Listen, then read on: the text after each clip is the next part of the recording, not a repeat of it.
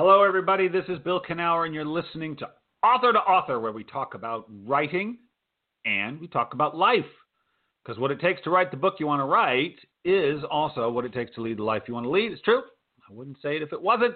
Author2Author is brought to you by Author Magazine, premier free writing magazine on the internet, featuring articles on writing, the writing life, as well as video interviews with best-selling and award-winning authors across the genres, all kinds of writers.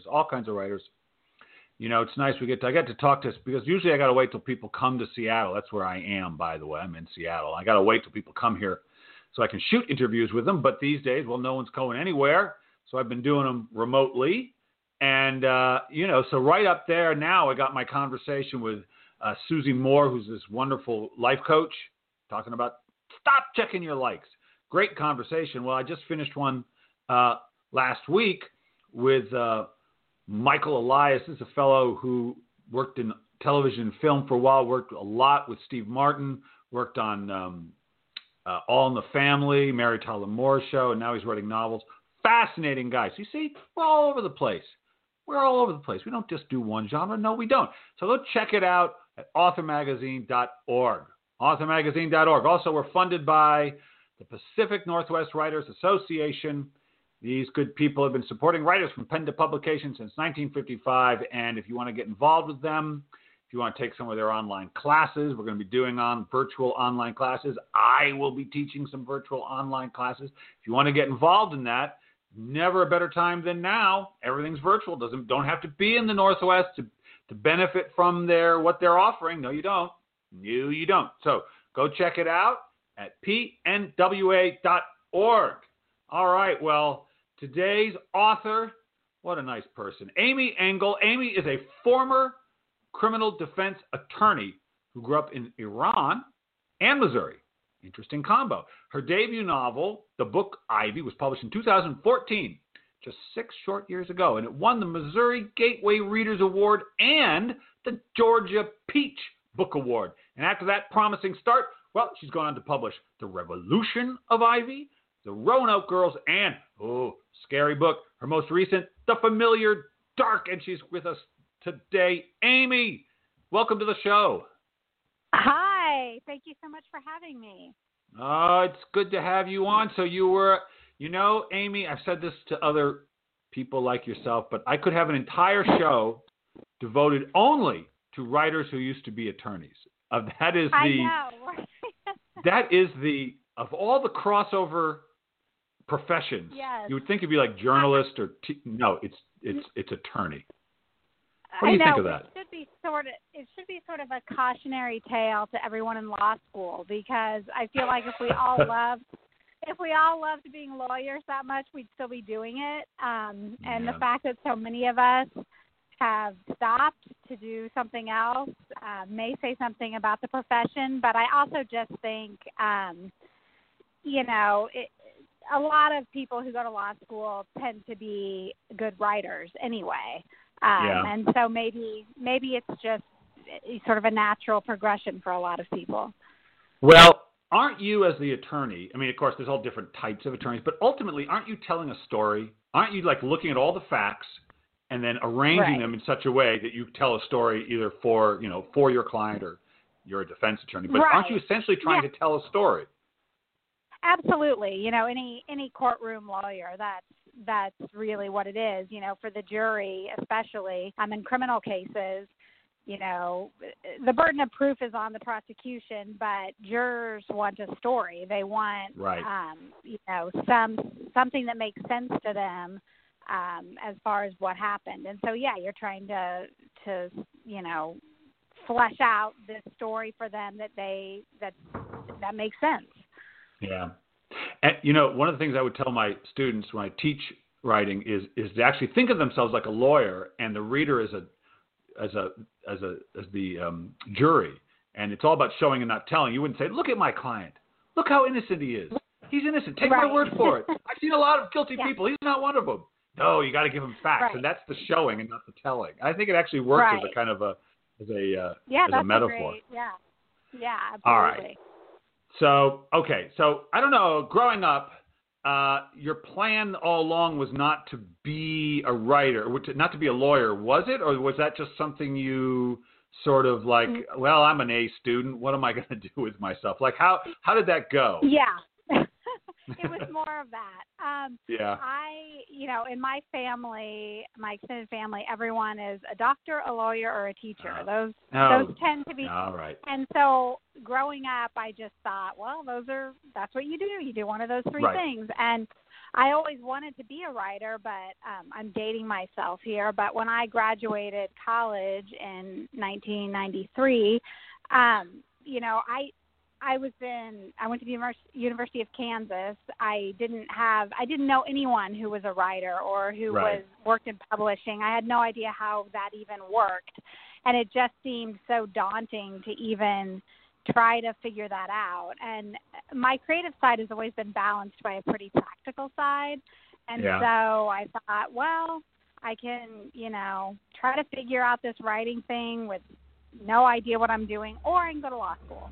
So that seemed like the smarter, safer path, and so that's what I did. Yeah. I think also I grew up in Providence. We were talking beforehand. My parents were from Kansas City. They grew up in Kansas City, and so we'd go back there and visit. Yeah. And I go to rural Missouri, and Providence does have Brown University and RISD, which is the Rhode Island School of Design. And it has a kind of a somewhat of an arts community, but it's still a small town in a small state. And you're out in the Midwest, and there is something, I don't know what it would have been like to grow up in Seattle, which is lousy with writers and big bookstores, or New York or any of these places.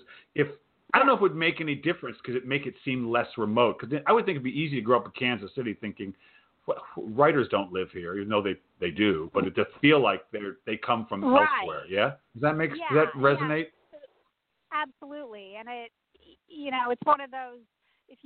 Growing up, if I said to people, I want to be a writer, even though my family was very, artsy in its own way, and sort of encouraged me to write my stories.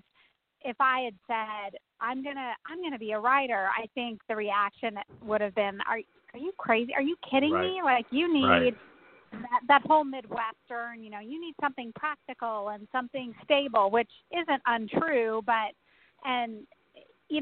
just I didn't even know how someone got an agent or how someone got a book published or even the very first step you would take to do something like that. So, I think maybe in other parts of the country where you run into people who've had a book published or who have worked in publishing, it doesn't seem like such a far off, crazy idea. Right, exactly. Now, if I understand the story goes, so you're a criminal defense attorney, and that's rough, I would think. It would have its ups and downs, to be sure. And you're working and you're working in the Kansas City area when you're an attorney? Yes, I worked. The bulk of my cases were in federal court. So okay. Oh boy. All right. In downtown, downtown Kansas City, Missouri. So. All right. Wow. So so you're doing that, and if I recall correctly, you get pregnant because you and your husband side of a family, and you decide I don't want to try to do the work and home, or what how did that, is that part of what led to the writing? Actually after I had both kids, I was still working as an attorney. Oh, you were? Oh, and then I did that until my son was 5 and my daughter was 3. And it was crazy. It was no fun for anyone, but my son was starting kindergarten. And we live in but by that point we'd moved to the suburbs, although I still worked in the city. Right. And his school still had half-day kindergarten. Right. Which is something a lot of schools don't have anymore. No. So so I was trying to figure out how is that going to work? What am I going to do? And so it just seemed smarter to quit and stay home with them for a little while, and I figured that might be a good time to explore writing. Right. And is your husband a attorney also? He is, yeah, not criminal, Oh but yes, my he's an attorney God, also. the two of you, Jesus. Okay, so you guys, a couple type A's in there, but all right, good. Well, so he understood, and so he's off doing. So Right. he says, okay, you stay home, and I'm going to write. But apparently, you didn't write right away, yeah? No, I didn't. And I told him, I said, I'm going to stay home with the kids for a few years, and I'm going to try to write a book. And if I don't get published, then I'll go back to practicing law. And he's very practical, and so I think he was a little nervous. He was like, "Well, how long are we talking? Like, how long do you give yourself?" And I said, "Well, I was thinking 10 years." And he was like, 10 years?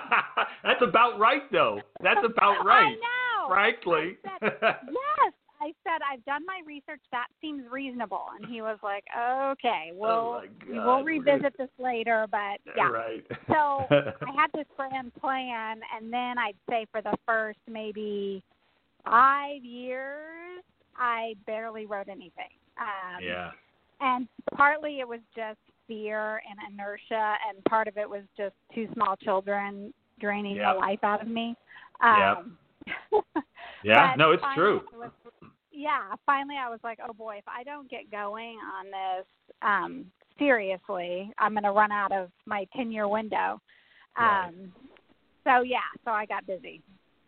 So, all right. Well, so when you finally did sit down and let yourself start writing, and I'll tell you, I've made a career out of working with people who are facing inertia, and so this is one of my specialties. I find it fascinating what is really keeping us from doing this thing we like to do. Writing is so interesting, actually. Not to go on about it, but the people who write love to write, and yet they will avoid doing it, even though when they're doing it, usually they love doing it. Usually, unless it's really going. But they will still avoid it. Right, and even when the avoiding it makes us miserable, we still sometimes avoid it. That's right. Yeah. That's right. Yeah. There's something about it. I always say to my students, as good as writing can make me feel, and like when it's going well, there is no better experience, I don't think, for me. No, when it's gone poorly, that's as bad as I can feel. Like it is really at the other end of that stick is how bad I feel when I step away thinking, I can't do this. I've never been able to do this. I don't. Is that right? I'll never be able to do it again. Never again. Right? Did you face a few of those when you finally did get your butt in the chair and start working on the first book? Yes, I did, and I wrote one book that will never see the light of day. Right. Sure. I did that, and then generally once I get going on something, I'm pretty focused and committed. It's the getting going that I struggle with. And maybe it's because go ahead. No, I'm sorry. You are the guest. You go ahead. I'll finish that. No, I was just going to say, I think maybe it's because once I do get going, I'm so focused and I tend to sort of neglect other areas of my life that maybe I put it off. My kids always accuse me even now they can always tell when I'm in writing mode because they'll be talking to me and I'm answering them, but they'll say, you're not really listening, are you? You're thinking, and I'm like, no, I'm not. I'm in my head. I'm in my book, and I'm working on the next scene. Sorry. Yes. And they've gotten, they're teenagers now, so they're used to it. But when they were younger, I always felt so guilty. I was like, oh my gosh, I'm a terrible mother. How cool it is. How cool it is to have a mom who's a novelist. Well, maybe they don't see. You know what? Maybe they don't see it that way. Maybe it's just annoying to them. But I would think, what I was going to say is that I wrote an article for this for Writer's Digest, and I've got a chapter on it in my new book. But starting is not addressed nearly often enough in writing books and writing. I talk about it a lot. Right. That shift going from what I think of as the domestic frame of mind to the writing frame of mind, it's not automatic. And I think that's something that writers need to take seriously because it's a shift, and you can't expect it to it's not a switch you can just turn off. I think you've got to take that moment very seriously. Yeah, and there's a lot of talk about writer's block, like in the midst of a book, but not so much about the block that comes sometimes before actually starting the book, which is the block I have more often. Right. Interesting. But a lot of the when a lot of the people I teach a class called Fearless Writing, where it's really like a self-help class for writers. And one of the things that frequently comes up for the women who attend it, and often I look out and it's all women in the class because that seems to be who's drawn to these things.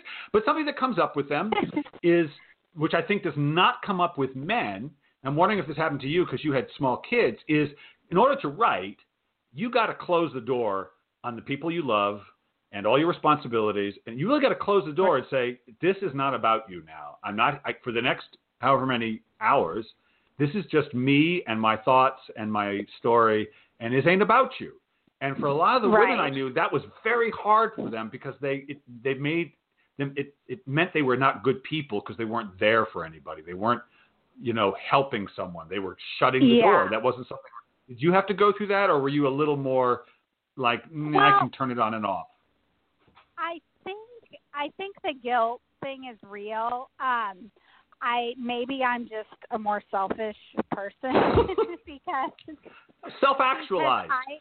I could do that, but I actually found that when they were little and I would get them occupied with something and then I would sneak away up to my office and shut the door, within minutes they would follow me, banging on, what are you doing? Oh, God. That, sort of like when parents get on the phone and then their kids suddenly want them and need them. Right. So I found that if I just stayed in whatever room they were in and just put in earbuds and put on like some sort of background music and wrote, they would leave me alone as long as I was in the room with them. Interesting. And so, psychology of it.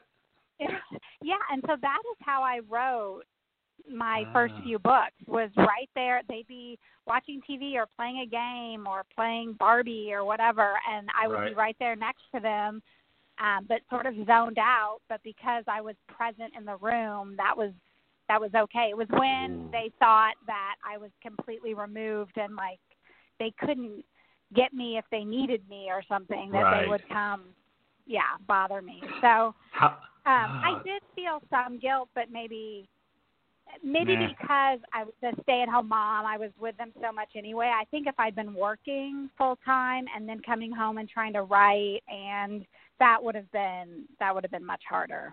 Yeah. The fact is, most of the time, I raised two kids, and my wife and I did, and I was home and she was home. I was at work, and we were back and forth trading. She was a writer too, and so we were always bouncing up. And most of the time, the fact is they don't need you most of the time. I mean, they really don't need you most of the time, except when they're little. And even then, but they just want to know. They just want to kind of they want the thread to still be there, I think. But they don't really need you. I know, and I think of like growing up in the 70s. My parents, I mean, oh my God. It's such a joke now, but it's true. It was sort of like, fend for yourself, see ya, and I think we all turned out fine. So. Well, I did at least. I think that you did a good job, Mom. She might be listening. Yeah. So all right. So the first book you actually published is The Book of Ivy, which was a young adult novel. Correct. Did you plan it as a young adult novel, or did you find an agent who said, this young lady is a young adult novel? I don't know if you know it or not. How did that go? I had the idea, and it just made sense as a young adult novel. I couldn't picture the idea any other way, and I didn't have an agent, and it was actually published without an agent. What?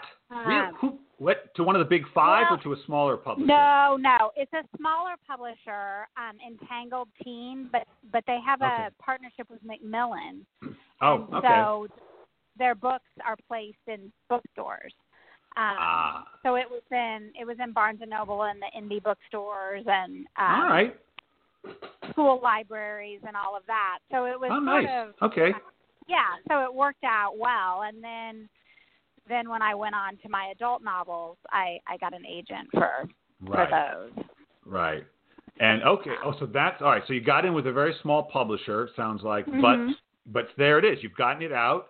And and what was how did you find when you first had your first book out? Was that a strangely disappointing experience? Strangely enlivening? Like, what was that like? Was it more or less than you expected? Oh gosh, that's a great question. I mean, exciting because I could go in a bookstore and see it there on the shelf, but I think for me, like I always think of the next thing. I was like, well, I wish it was in hardcover, or I wish, there's always something, no matter what, that I always think of the next thing that, well, hopefully the next book will be this, or, and so, yeah, it was very exciting, but I was already looking ahead to the next thing, I think. Oh, well, you've got the right attitude there, Amy. That's the way you got to do it. No, it's true. Because the thing is, once you finish a book, you're done with it. You've learned what you could learn from it, and now it belongs to the readers anyway. And so, no, that's the right attitude. Yeah. And so, okay, now, so did the Revolution of Ivy come before the Roanoke Girls, or not, or the other way? I was under when they bought the Book of Ivy. They bought. It was a 2-book series, but I hadn't written the second book yet. Right. So I had a deadline for Revolution of Ivy, and right in the middle of writing it, I got the idea for the Roanoke Girls. And so I told my husband, I'm like, I'm going to stop writing Revolution right now, and I'm going to write this other book because it's in my head and I can't get it out. And he was like, he was freaking out. He was so, poor husband. He doesn't understand. He doesn't understand. But his lawyer brain was like, "You're not going to make the deadline for the book that's under." He was panicking. Right. But it worked out fine. I got a first draft of Roanoke done, and then I went back to Revolution and finished that up. So yeah, I sort of wrote them simultaneously, which I've never done before, and I don't really recommend. I don't know if I'd do it again. Right. It was stressful, but it worked out. So. And so, Familiar Dark. So this is your fourth. Is a suspense novel, and do you plan to keep writing in the adult suspense, or are you going to go back to YA? What do you think? No, I think I'm going to stick with adult suspense. I think it's where I feel most comfortable and most connected to the story and the characters, and it's the most natural fit for me, I think. Right. So yeah, okay. that's where I plan on staying. And I'm sure you're already working on the next one, yeah? Yeah, the quarantine. The beginning it was a little hard to concentrate because I was constantly checking the news and but finally I was like, I have no excuse for not trying to at least, get the next book started. So yeah, I've actually been working on it quite a bit. So that's been nice. So how have you, so you've written you've written 5, but you published 4, and you've 2 young adult and 2 adult. What's the thing you felt like as a novelist that you needed to learn? What was the thing you really needed to learn? This needed the most growth in you as a writer. It didn't come real easy to you. Oh gosh, trying to. If you could put it in words. Probably to trust my instincts as a writer. You read a lot of books and about the craft, or I used to. I don't so much anymore. But they talk about outlining and sort of, especially in mystery, sort of knowing where. And that's just not how I work. And when I tried to do that for one, I wrote a book in between Roanoke and The Familiar Dark that way, and I ruined a book. I mean, I'll never go back to it. It's done now, but that's just not how I work. And so I've learned to just trust my own process more and to trust the feelings that I get when I'm writing. Like the other night I was writing a scene and it just was not working. And I've done it enough times now that I know that is my subconscious trying to tell me that I'm trying to push the story in a direction that it doesn't want to go. That's and right. So I just left it alone and I went down and I had dinner, and in the middle of dinner I was like, oh, I've got it. And my whole family was like, oh, here she goes again. But I figured out where it needed to go, and it was not where I was pushing it. And so I was able to move on from there. But I think a few years ago, I would have tried to force that scene a little more. Yeah. And so learning to trust myself is probably the thing that has come the hardest, but it's been the most rewarding. Yeah, I say of writing, a lot of time when I'm sitting there, I'm not really thinking, when I'm writing, and if I'm not actually typing, I'm not thinking, I'm testing the ideas to see if I'm forcing them or is there effort or effortlessness. Because the effortless is the way that I want to go. That's mostly what I'm doing. I'm just testing it and testing it and testing it. Yeah. I'm not if it feels thinking. If it feels like I'm working at the scene and the dialogue, then I know it's not right. Right.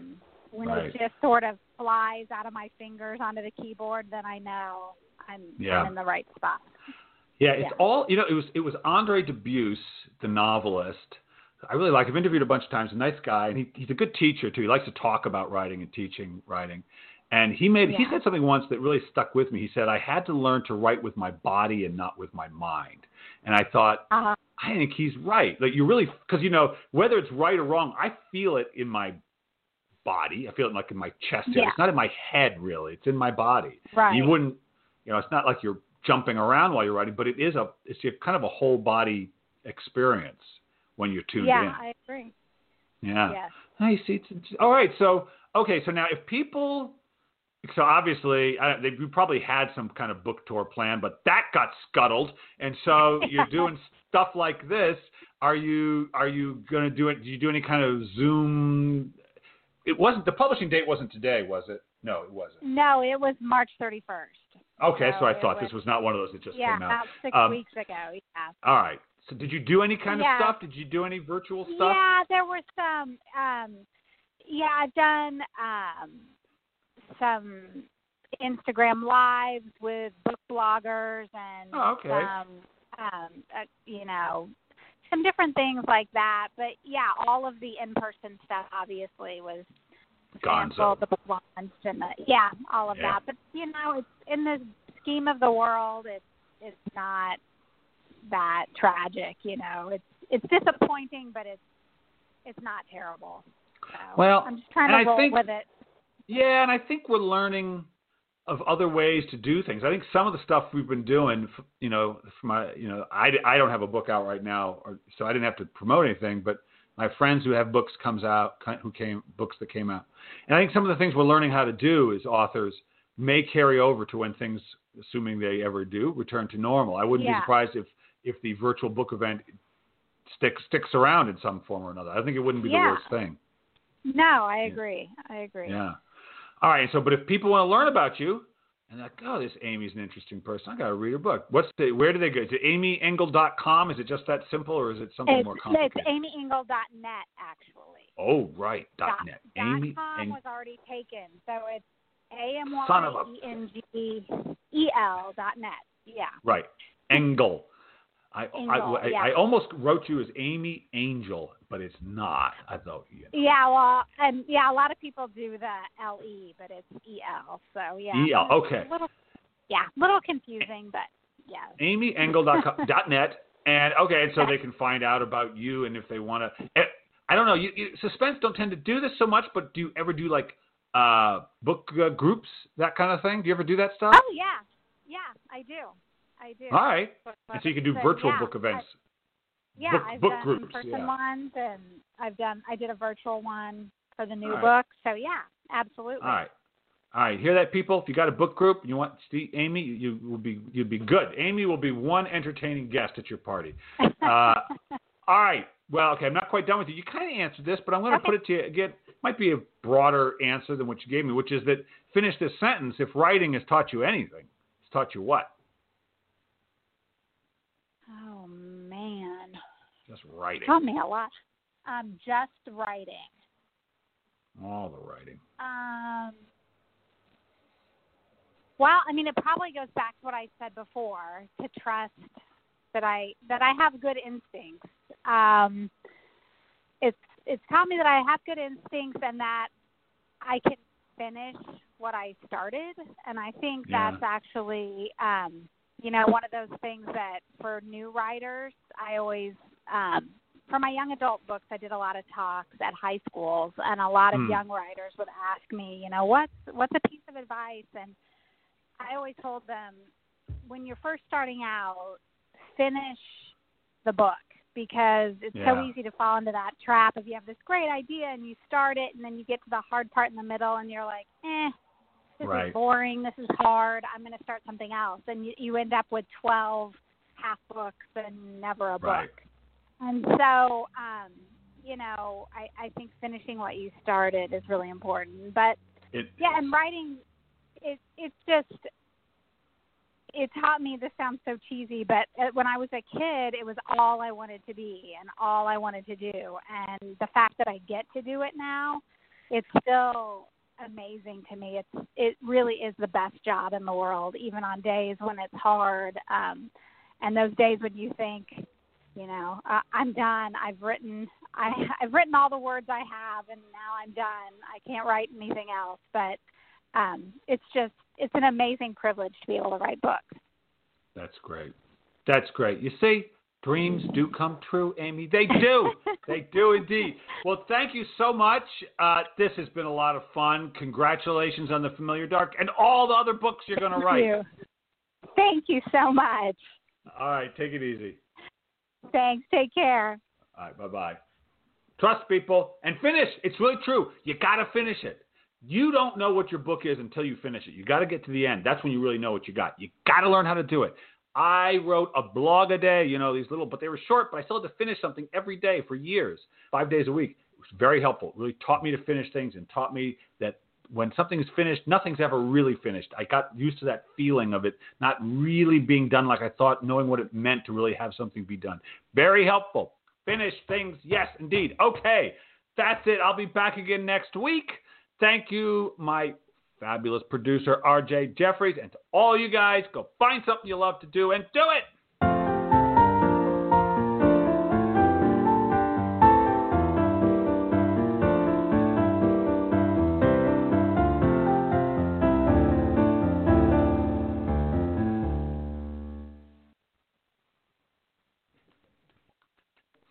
Spring, is that you?